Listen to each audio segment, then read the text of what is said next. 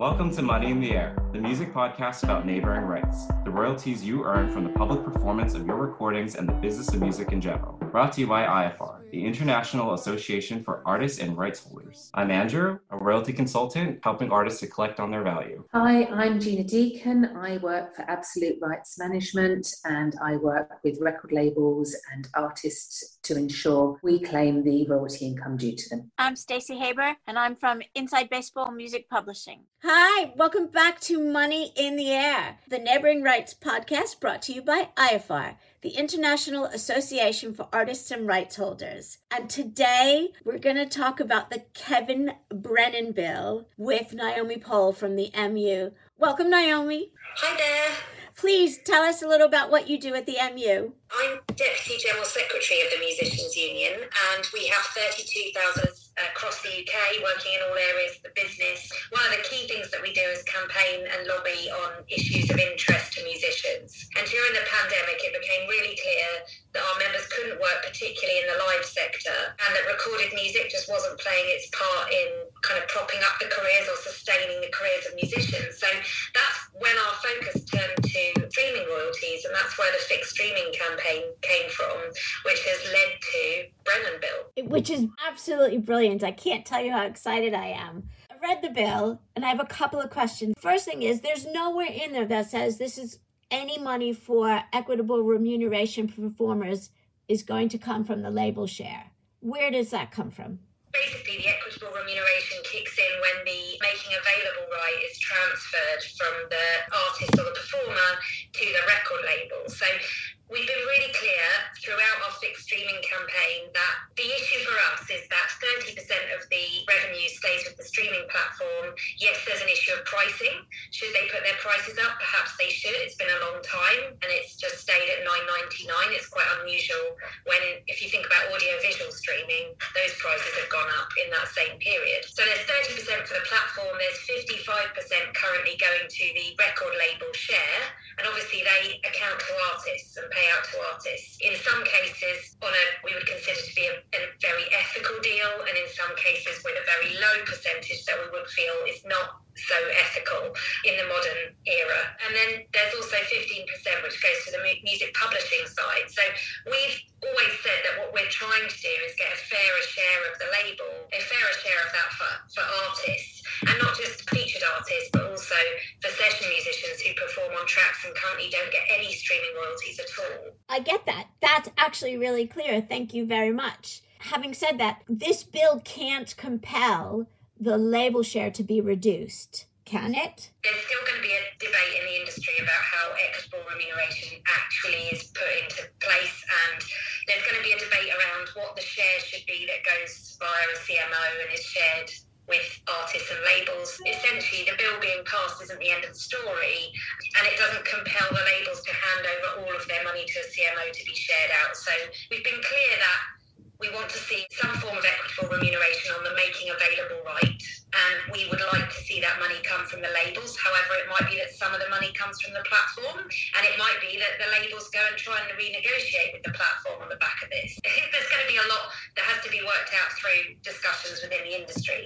Just to add that we would like to see a greater share for the song as well. We do feel that the 15% for the publishing share is quite low. I was going to raise that. You cannot stream a recording unless you have the publishing license as well. So if the publishers banded together and said, either we get the same as the label or you don't get to use the tracks, it could happen. We wouldn't want to push publishers in that direction. So it is a bit of a cautionary tale to the labels. From our perspective, the publishers share out to the songwriters that they represent. So with publishing, it's more likely to be an 80-20 split in favour of the creator, whereas on the label side, you're more likely to see 30% or less in favour of the artist. So I guess the question is, why is the publishing share so low? And I think during the DCMS Select Committee inquiry sessions, I can't recall who said it, but somebody said essentially the labels are the first to the negotiating table, and really they're talking about the major record labels, not the independent. That's right. Just before we move on to talking about creators, please tell the audience what we mean by making available to the public and why that's an important phrase in legislation. At the moment, the way that the Copyright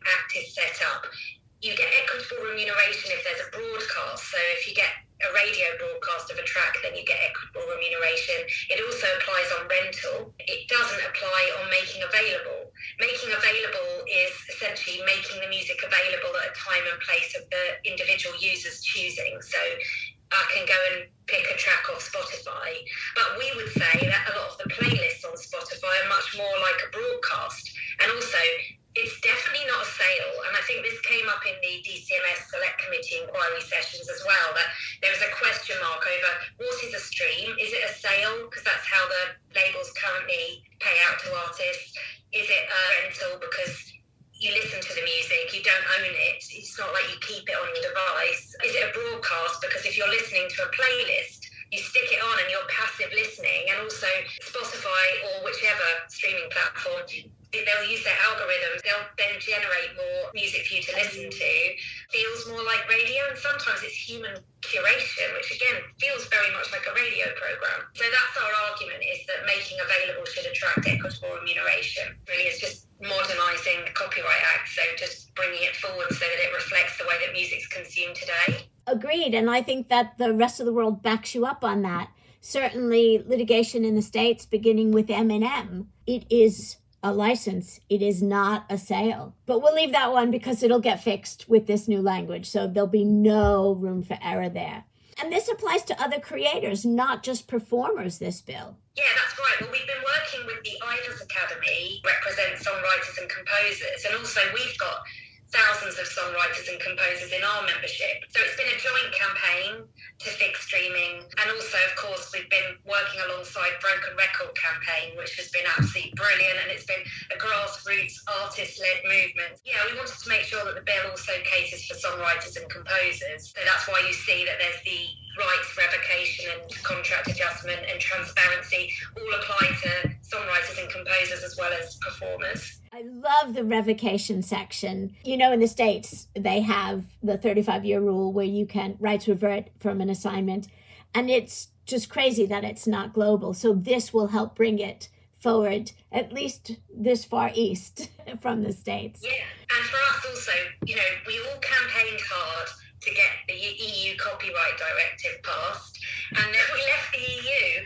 And there was a moment where the whole industry realised they'd been toing and froing to Brussels trying to, you know, help get this legislation in place, and we weren't going to get the benefit of it in the UK.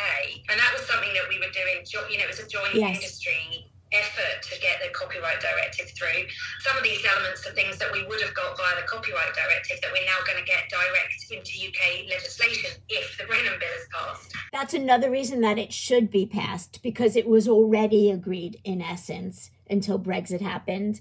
And it will go a small step of the way to fixing music because, of course, touring is a nightmare now with Brexit. And that's not fixed yet either. So the least they could do is let the Brennan bill go through as is without any changes. Well, that's what we're hoping for, obviously, and we've been putting a lot of effort into trying to promote the bill. And Kevin Brennan, obviously, is a great supporter of musicians, and he's been doing a lot of work as well to promote it amongst his colleagues. What's brilliant is we actually have cross-party support for the bill. So we do have a lot of Conservative MPs. I think we had 44 that signed up to a letter in support of our campaign. So we've got Conservative support as well as Labour support. Even so, let's be honest, it's going to be a bit of a challenge to get it through, but we remain hopeful. Absolutely. You guys have done a brilliant job on so many levels, both in the wording of the bill and in the garnering of support for it. It's just so impressive. I can't remember the last time I saw something aggressively but nicely fought for and made tangible.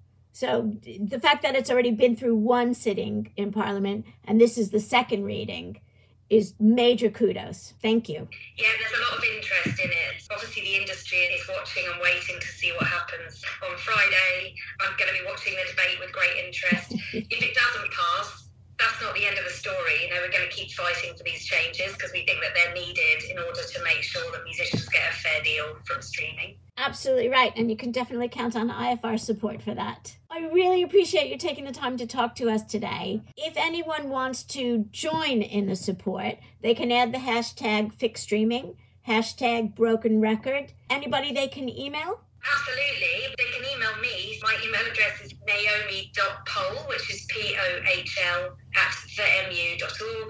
They can join the MU and the Ivers Academy because we've now got a joint membership scheme which is aimed at trying to get more performers and creators behind the campaigning work that we're doing. So check out our websites as well. That's brilliant. Thank you so very much. And thank you everyone for listening to our special episode today. Again, you can also join IFR at www.iafar.co.uk.